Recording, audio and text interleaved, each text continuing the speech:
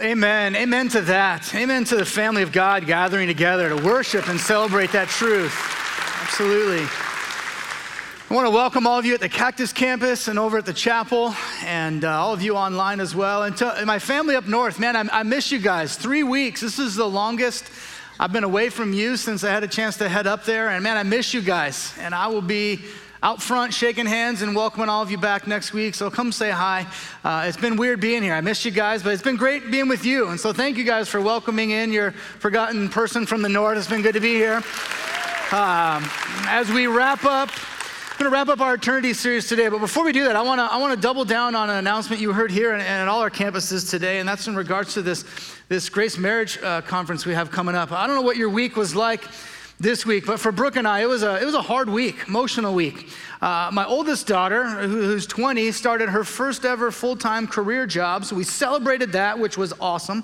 But we moved my 18-year-old daughter out into her college dorm, and so for the first time, in fact, tonight, she won't be in her house, which is going to be strange. My high school students started full-time high school in person for the first time in over a year, and so we navigated those waters. But then my 5-year-old and my third grader started kindergarten and third grade at a brand new school. And I heard it and saw it and was like, oh, this is awesome. For the first time in 20 years, Brooke is without kids at home during the day. And I was like, this is great. But man, can I tell you, the hardship that brought upon her of just realizing that, yes, a great chapter has started in the lives of all of our kids, for all of them, but a chapter is closed, and that's hard. And so we navigated a lot of emotions this week, and I'm so thankful for my wife and for our marriage. We got our stuff, and she's here. She would tell you we got our stuff. She's married to me, and that comes with a high price. But man, I'm grateful. I'm grateful for our marriage and for the relationship we have with each other and the way that we have done our best to love each other well. It doesn't come just from wishful thinking. That comes from a lot of hard work and putting in the time and the effort. And so as you've heard today, this Grace Marriage over this next year, 4 Saturdays, for us to invest in our relationship, really the closest relationship we're given here to the relationship of the Trinity is with our spouse. And so invest in that. Don't wait until it gets to a point of being a problem before you lean into it. Let's be proactive in this and lean into that. And so it's a great ministry this year. A lot of lives are going to be changed, relationships changed in a lot of different ways. And I want to encourage the men specifically, be the leaders in this. God's called us to lead our household, to love and lead our wives. Be the leaders. Don't wait for her to sign up. Don't look and go, you think we should go? Be a leader. Go, invest in your relationship with each other. You can talk to Bill in the patio right out here today. You can get online and sign up. But I want to encourage you. Will you join all of us in investing in that relationship? Because I do think it's really important. Because you're going to have weeks like we just had, or great weeks or hard weeks, and there's no better time than right now to invest in that relationship. One other thing that I want to announce, and this one's far less significant, but I know some of you guys have emailed me as a result of this Eternity series, as we looked at hell, and then we looked at heaven, and even today as we look at the judgment seat, and you've come up with a lot of questions, and I'm doing my best to respond to as many as I can, but some good questions, great questions. And so here's what we want to do. Next Sunday up at Northridge in our high school room at the 9:45 hour, it's going to be myself and 3 men far smarter than me from our pastoral staff are going to be there just to field questions. If anything has come up in the midst of this series that you want to talk about, we would love to be there just to answer those questions. So just know that that's going on. If you have questions or if people have asked you things and you're wrestling with some stuff, come. We want to wrestle together and not tell you what we think, but tell you what the Word of God says, and we'll lean into that. So that's next Sunday at 9:45 up north. You can come visit the greatest family, in my opinion, of the SBC community, my Northridge family up there. It'll be fun. No judgment on you, but everyone's got their favorites. I have mine. So here we go. We're gonna continue in our series, and before we do that, I want to tell you a story from my life, and it's going to set up the stage for the theological position that we're going to take today. I was 15 years old, just a young 15-year-old, and I had a smoking hot girlfriend who was way out of my league. And she's still smoking hot and way out of my league, but now she's my wife. But at 15, I was doing everything I could to impress this young lady to try and convince her to stick around. And so I was working, I had a job, had to make some money to afford this newfound love of my life. And I was working at Harkins Movie Theater at PV Mall. They used to have a Harkins Movie Theater right across from the food court. And I had my little bow tie, my cummerbund, and my suspenders. And I was cleaning up, popcorn and taking tickets. And eventually they got to the place, they just kept moving me up in the thing where I got to work the counter, where I sold candy for far too much money to people that wanted candy at the movies. And so I was back there and I would sell candy and I would do all of that. And it happened to be on a Tuesday night and it was the late. I was working the late shift. There was like a 9:45 movie, got out at 11:30. So there's about 12 people in the whole theater. And I'm working the counter, a movie had started, no one's around. And a guy comes out and he has one of those loyalty cups. These cups that you buy for $63 and you get $1 refill the rest of the year, okay? So he comes out. And he's got his loyalty cup, but he's missing the movie, and so he's in a hurry. So he puts his cup down and goes, "Give me a Diet Coke." So I grab it and I turn around and I fill up this guy's Diet Coke and I turn around and he grabs it and takes off and just leaves $1 on the counter. Now I know what I'm supposed to do. I'm to walk over to the register and I'm to look and go, "Loyalty cup," boop, pops open, I put the $1 in. For some reason this night, I looked at this $1 on the counter and thought, "Oh, this guy's tipping me for filling up his cup." And so I took said $1 and went, "Thank you, sir," right into my pocket. Well, I learned that there were about 60 to 70 people on a good weekend that wanted to give me that same luxury and tip me. And so on a weekend, I was clearing $150 a week just filling up cups. They'd buy their candy, I'd give them that, loyalty cup, $1, thank you, right in my pocket. Well, this went on for 2 or 3 weeks and I was making a nice haul. Brooke was gonna get an incredible Christmas gift and so it was gonna be awesome. About 3 weeks into this, my manager calls me up to his office, and in my foolishness, I walk up thinking, "Oh, maybe they're going to promote me again because I've been working so hard." And he sits me down and goes, "Hey, we got to talk to you. What's in your pocket?" I'm like, "Oh, I got some chapstick just in case, dry air to dry heat." And he goes, "What's in your other pocket?" I go, "Let me see it." And I just pull out a stack of $1 bills, and he goes, "Yeah, you've been stealing." And I go, "Well, I don't know if I'd say stealing." He goes, "No, you're stealing. You're fired." "Don't give me another chance." "Nope, you're fired. Turn in your cummerbund and your bow tie and make the walk of shame out of here." And so I did. I gave him my cummerbund and my bow tie and I walked out. And unbeknownst to me, he called my parents between when I got fired and when I got home. And so I walk in the door and my mom and dad are like, "Hey, how was work?" "Oh, it was good. I think I'm going to find a new job though. I'm kind of over the Harkins thing." And they sit me down and they go, "It's interesting because your boss called." And I just went like, "Oh." And I sat there for the next period of time with my mom and dad looking at me, asking me questions about what I had done and feeling the full weight of my irresponsible decisions and the disappointment on their faces. I wouldn't even say they were angry because they didn't react in anger. They just let it be and asked, you know better. This isn't how we raised you. My dad grabbed a birthday card that I had written just a couple of days before and he began to read it to me and he read my own words. He said, "Dad, you've taught me to be a man of integrity." And he says, "Is this what integrity looks like?" And in that moment, I felt the full weight of my actions through the eyes of my parents.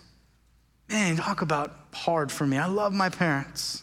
I want to do everything I can to make them proud. And in that moment, I knew I'd fallen woefully short.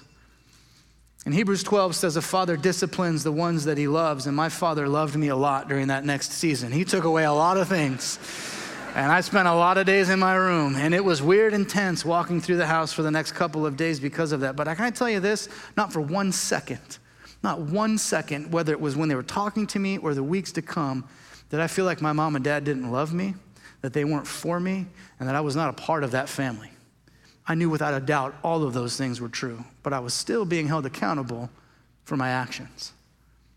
As we lean into what we're going to look at today, I need you to hold on to that understanding because we're going to look at some hard things and there's going to be an opportunity for some of us to hear that and go, "Well, maybe God doesn't love me. Maybe God is not for me. Maybe I'm not a child of God." I'm here to tell you, if you hear any of that and you know Jesus Christ, that is of the enemy.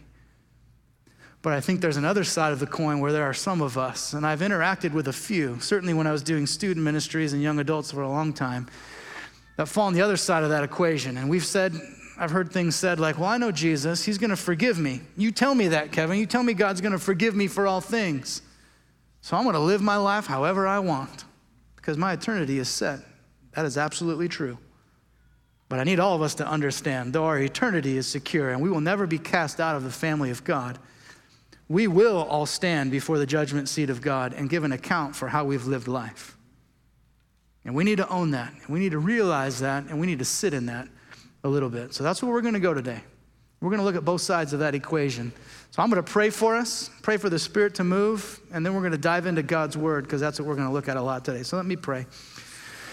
God, I thank you for your word, for this precious gift that it is. And God, as we look at scripture today, I pray that your word would do what only it can, and that is penetrate our hearts. God, that you would let your living and active word, God, cut through anything that's inside of us. God, any callous hearts, any area of my life, God, that I've chosen to make so hard that no longer does your conviction and your word penetrate it. God, I release that to you.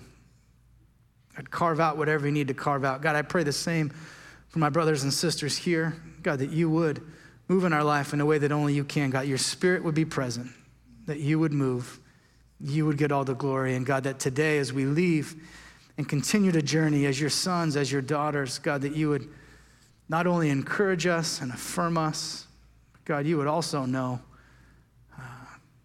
that we are called to something higher, to live a life of holy pursuit of you.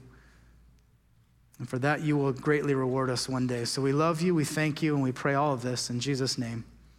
Amen. Amen.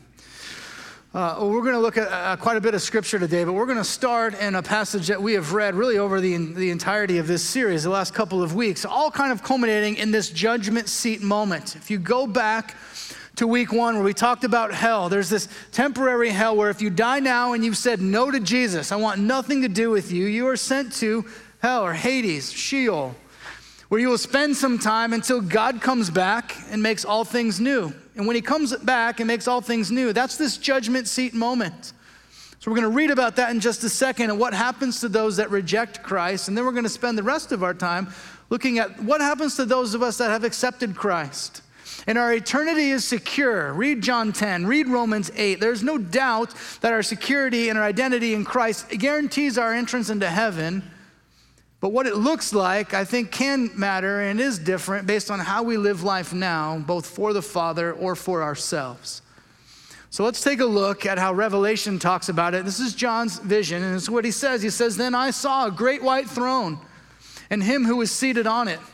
From his presence, earth and sky fled away, and no place was found for them. And I saw the dead, great and small, standing before the throne, and books were opened.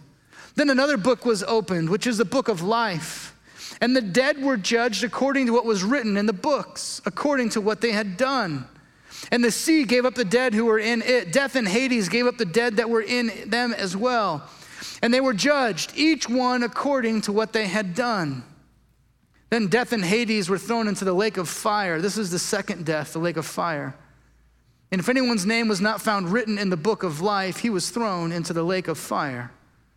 You sense the scene of what's going on here. John's describing this picture where everyone that's died and is then come back, and they're now standing before the throne of God, and God opens up some sort of book and begins to read and give an account for everything they've ever done. And anyone's name not found written in the book of life is then cast into the lake of fire with Satan and the other fallen angels just right before this. Anyone that has said no to Jesus, and I'm putting my faith in myself, this is your fate, an eternal judgment of the wicked. But then he says, look, there's another book, the book of life. Anyone that has put their faith in Christ and said, God, I need you. I can't fix this on my own. I'm a sinner and I need Jesus. And you've put your faith in Christ. Your name is now written in the book of life, and you are eternally secure in heaven. But we will still stand before this throne and give an account. Listen how to the Apostle Paul. This is what happens for the righteous. Wicked, eternal punishment. Let's give me that slide so we can see it. Wicked, eternal fire, eternal hell, eternal judgment, forever and ever and ever. We looked at that. Go back and recap week 1. Righteous into heaven, but we will be held accountable. We will be held accountable. And there's also some description of an idea of God's going to give us rewards for those things that we did in servitude to him. So we're going to look at that today. Accountability and reward. So when you picture yourself standing before the throne of God, what's it going to look like? Because again, I think there are some that maybe, I'll call them grace abusers, that fall on the side that would say, well, God's going to forgive me for everything, so I'm going to do what I want to do. That's absolutely true, and you can. But you will stand before the judgment seat of God. And far different than sitting in front of a mom and dad because you took a couple of dollars from Harkins movie theater, you will stand before the almighty, all-perfect, holy God of the universe and give an account for your life. And to abuse God's grace, though you will be forgiven and though eternity is secure for you, you will feel the full weight of that moment. And we need to own that now. So if you find yourself ever thinking, I can do what I want, God's going to forgive me. If you've ever found yourself asking forgiveness for something you haven't even done yet, but you fully intend to do it, maybe this is where we need to wake up a little bit and go, okay, God, what is it? And so my prayer has been, it will be at the end of today, that as we sit here today, maybe the Spirit stirs in our heart. Maybe he moves in our heart and our soul. And though we know Jesus Christ, though we could sing over and over and over again, I am a child of God, I am a child of God, and that is absolutely certain. Maybe there's something, if we were to be honest before the Lord, and very much like David, could find ourselves in this place going, God, would you search me and would you know me? Would you try me and know my anxious thoughts? Would you see if there is any grievous or sinful way in me? And would you expose that? Would you bring it to light so that I can leave that here and begin to live a life maybe a little bit more like your son Jesus? Maybe a little bit more like the son or the daughter that you know and long for me to be, because I'm going to leave that here. Not going to let it control me anymore. Maybe that's where we can go and where the Spirit can move. Listen to what the Apostle Paul would say in Romans chapter 14. He says this, talking to a bunch of people that are judging others, they're passing judgment on each other. He says, why do you pass judgment on your brother? Or you, why do you despise your brother? Here it is. For we will all stand before the judgment seat of God. For it is written, as I live, says the Lord, every knee shall bow to me, and every tongue shall confess to God. So then each of us will give an account of himself to God. You're going to give an account. Now this account, here's what this account does not look like. It does not look like you bartering with God saying, God, did I do enough to get in? You can't. Jesus did. Jesus did enough to get you in. But you will be held accountable. What this looks like, I'm not sure. I don't know if he's going to read from a book every day of your life, every decision you made. But I can tell you this, there's an accountability coming where we will stand before the Almighty God and give an account for what we've done on the bad side of things. Paul doubles down on this in 2 Corinthians chapter 5. He says, so we are always of good courage. Why are we of good courage? Because we have Jesus. We have Jesus. Again, go back to 15-year-old Kevin. Did I disappoint my parents? Did I feel the weight of that disappointment? Absolutely. But never was I not a son. Never was I not loved. If you know Jesus, you can be of good courage because your eternity is secure. But we know that while we are at home in this body, we are away from the Lord, for we walk by faith, not by sight. Yes, we are of good courage, and we'd rather be away from the body and at home with the Lord, certainly. So whether we are at home or away, catch this, is this true of us? We make it our aim to please him. Now we get the verse that talks about all of that. All of that's the context for this. For we must all appear before the judgment seat of Christ, so that each one may receive what is due for what he has done in the body, whether good or evil. Most of us have no problem going, yeah, God's going to reward me for the good. We'll look at that in just a second, but Paul links it to the evil here as well. And he goes, look, yeah, you're going to be rewarded for what you did. That's going to be great. Well done, good and faithful servant.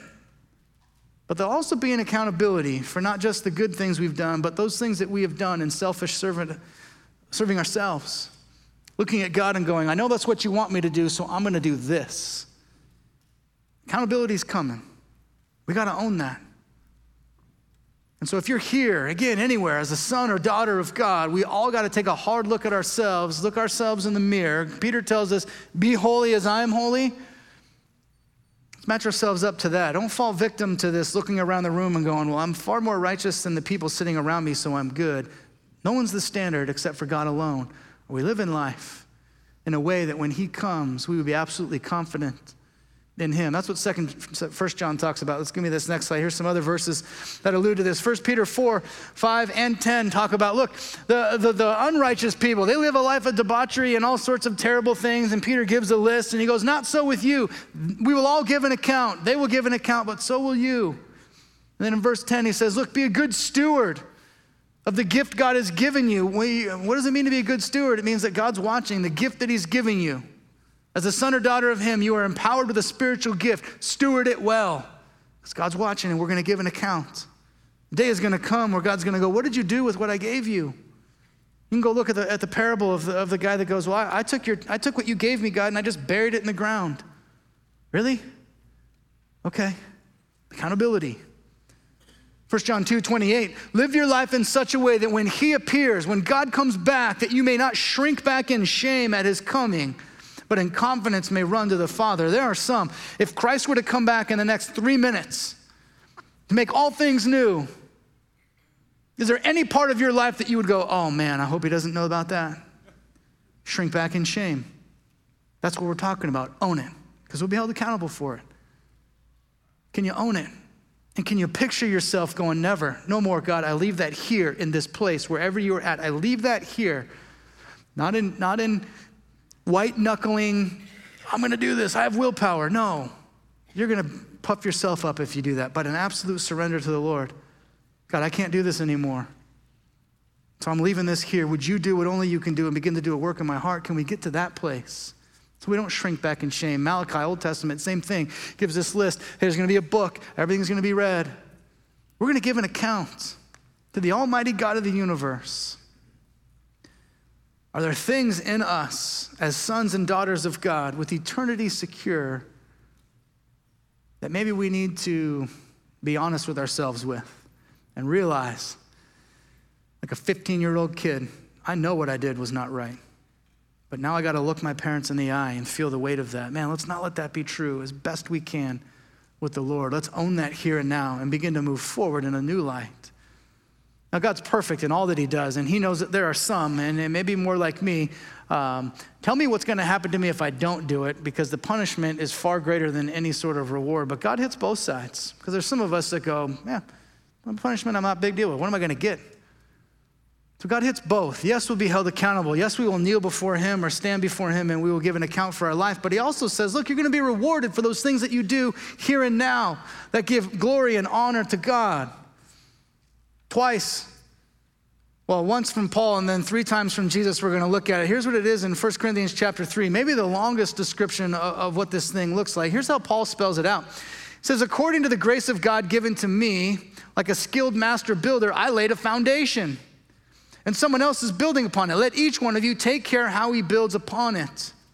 For no one can lay a foundation other than that which is laid, which is Jesus Christ. So catch this before we go on. The foundation is Christ. Put your faith in Jesus. That's all that matters. And that determines where you go. But once you put your faith in Christ, what you do with that gospel message, what you do with that empowering of the Spirit, what you do with that truth, is everything Paul's going to go on to describe here. Your foundation is Jesus. Verse 12, now if anyone builds on the foundation with gold, silver, precious stones, wood, hay, straw, each one's work will become manifest for the day. This is judgment day. The day will disclose it because it will be revealed by fire. And the fire will test the sort of work each one has done. If the work that anyone has built on the foundation survives, he will receive a reward. And if anyone's work is burned up, he will suffer loss, though he himself will be saved, but only as through fire. And then verse 5 of chapter 4 says this, therefore do not pronounce judgment before the time. Again, the time is the day of judgment, before the Lord comes, who will bring to light the things now hidden in darkness and who will disclose the purposes of the heart. Then each one will receive his commendation from God. Picture the scene here. Paul describes it as, look, there's a foundation, whatever that looks like. Here it is. Everything you do in life, from the moment you put your faith in Christ to the day God comes back, is now building on this foundation. Some of those things, wood, hay, straw, all the selfish things that we do, all the things that we do from an impure heart are placed upon this. And then those things that we do that are in servants to God, in love and duty and honor to the Lord, that are everything in step with the Spirit, are the precious stones, the gold, the jewels, all of that. And then God somehow goes and lights the whole thing on fire. Whatever's left, he says, here's your reward. Take this. Now enter into eternity with all that you've been given. You catch the end of chapter 3, though? He says, look, some of you will build nothing but wood, hay, or straw on that foundation. You yourself will be saved, but only as one escaping through fire. There might be some brothers and sisters in eternity that smell like smoke as they're coming out of this moment because they are barely squeaking by. Because they put their faith in Christ and then they live their life for themselves forever. And eternity is going to look a lot different. Now, what are the rewards? That's always, what do you think the rewards are? I can give you my thought. I'll stand over here, away from the Bible. Here's what I've heard. Could be this: gold, jewel, precious things, and they're given to you, either for you to keep in eternity or for us, maybe more likely to lay down at the feet of Jesus and go, here's my offering to you, because it's the greatest joy I could give is to worship you. So here it is. Maybe that's it. A couple of guys described it as, Jesus is going to prepare a place for us. He's building a place for us. And so some of us may have a little tiny postage stamp apartment inside of God's kingdom, and it's going to be awesome, and you're going to love it. But there might be others have a palatial estate that God has built based on the hard work and effort that we did to serve him now. And so will eternity be the same for both? Yes, but will it look different? Very much so. There's another school of thought that would say, no, this is the idea of where we will serve in the kingdom. Some of us will get to serve. Maybe for some of us, I would put the Apostle Paul maybe in this camp, right at the right hand of God. You're God's right-hand guy because you were so faithful in servanthood to him. You're given this great reward of honor, and others will get to rule over parts of God's creation and maybe over other people. And if you hear that and you cringe just because we've got a twisted view of ruling in our fallen world, it's God's perfect world, so there will be none of that. What it is, what these rewards are, I don't know, but this I know to be true. God is a good God, and God is for me, and God loves me, and God knows me better than I know myself. And if God's going to create a reward for me, it's going to be far better than anything I could ever imagine. He's going to give it to me for those righteous things that I do in serving to the King. But hear me on this. This is not salvific in nature. The foundation is Christ. The foundation is Christ. I'll hit that. I'll explain this because some of you might still be puzzled. This is a poor analogy, but it was the best analogy I could come up with right now, okay? Let's say come February, this February, my beloved Arizona Cardinals are playing the lowly Cleveland Browns in the Super Bowl in LA, okay? And it's like it's never happened before, and we're gonna go, and somehow you get a ticket to the brand new LA Coliseum over there, and you get to go in and you get to watch the Super Bowl. And you get your ticket, and you give it to the guy, and he goes, man, welcome to the Super Bowl. Go in, have a great time. And you come in, and you begin to make the walk up those stairs, and you realize that your seat into the Super Bowl is the very top row, in the very corner of the end zone. And you're looking down on the field, and you got binoculars on top of binoculars just to see, because you don't know what's going on, but you look around, and you are at the game. And you're tweeting and texting and Facebook and all your friends like, I'm here, we did it. And they're all, oh, I can't believe you got in. You were in the game. But you happen to look down at some point and you notice there's somebody 10 rows up on the 50-yard line. You see people in the luxury suites all around eating food and drink that you have to go and pay for as you walk down the stairs and back up. There's people on the field. There's people playing in the game. You're all there. You're all in. But the experience is different. Maybe that's the way this is going to shake out. Your foundation, this is callous. I feel terrible even saying it, but your ticket in is Jesus. But what the experience is like, I think, is far more contingent on what we do with that gospel message now and how we live for Christ now. Not only on the accountability side, but certainly on the reward side going forward. It's where we live in for the King. We live in for him because not only will we be held accountable, we'll also be rewarded. Look at how Jesus says it. 3 times over, Jesus is going to go. This is a Sermon on the Mount. He's going to give us giving, praying, and fasting. He says, but when you give to the needy, don't let your left hand know what your right hand is doing, so that your giving may be in secret, and your Father who sees in secret will reward you. And when you pray, go into a room, shut the door, and pray to your Father who sees in secret, and your Father who sees in secret will reward you. And when you fast, anoint your head and wash your face, that your fasting may not be seen by others, but by your Father who sees in secret. And your Father who sees in secret will reward you. Very next verse. Do not lay up for yourselves treasures on earth, where moth and rust destroy and where thieves break in and steal. But lay up for yourselves treasures in heaven, where neither moth nor rust destroys and where thieves do not break in and steal. For where your treasure is, there your here's that word again, heart will be also. Here's why I think that word heart is so important. And here's why I think I, much like many of us, are going to be shocked on this day of judgment. I think God cares a whole lot more about our heart, and he cares more about the why than the what. He cares more about why we do what we do than what we do. I can envision already, I might sit there before this judgment seat and God's running through the course of my life and he's putting stuff up there and I go, but God, why? I built a house for a family in Mexico. Why is that wood, hay, and straw? That should be a jewel. You got it wrong. God's gonna go, no, Kevin, you don't understand. Yes, you did a great thing, but you did it from the wrong heart. You did it because you wanted to come back and tell all your friends, oh yeah, I don't know what you did this weekend, but I was down in Mexico helping build a house for some people. God, every time I sit down in my time with you and I read your Bible, you're putting that up there as a stick. Why is that not a jewel? God's gonna go, because Kevin, you did that for 10,000 days in a row just to check a box, never longing to be with me, but just feeling obligated and like you had to. I didn't care so much about the what, I care about the why. Where's your heart at? So that's the question we got to wrestle with. When it comes down to what you do, why do you do it?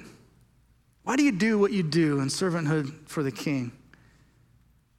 Is it, as Jesus described over here in Matthew over and over and over again, it's for the approval of man? For your spouse to look at you and go, oh, what a godly wife, what a godly husband. And you want their approval? Or is it genuine servanthood to God? Why do you do what you do? I think God cares a whole lot more about the why than the what. And here's the beautiful thing of this. If we can get beyond that, if we can get beyond pure duty and obligation and have to, there's an incredible relationship with God on the other side, here and now. Forget eternity, for right now. That you can walk in love and fellowship with the Father, that you just love to be with God, not because you have to, but because you long to be with him. And sometimes our duty and our discipline robs us of that joy. And I think certainly it might rob us of some of this reward that Jesus talks about in the future. So when you do these things, do you do them? Why do you do them? One last verse, Paul's going to tell us again in 1 Timothy chapter 6. As for the rich, that's all of us. As for the rich in this present age, charge them not to be haughty. Don't be proud or arrogant, nor to set their hopes on the uncertainty of riches, but on God, who richly provides us with everything to enjoy. Stop right here. Read this, everything to enjoy. If you're rich, which is all of us, this is not shame time to walk out of here and feel like, oh, God gave you that stuff. Enjoy it. He gave it to you to enjoy. Enjoy it. Live it up. Just don't enjoy it more than you enjoy your Father. That's the warning here. And not to get proud or arrogant or to find all of your wealth and your worth and your value and your stuff.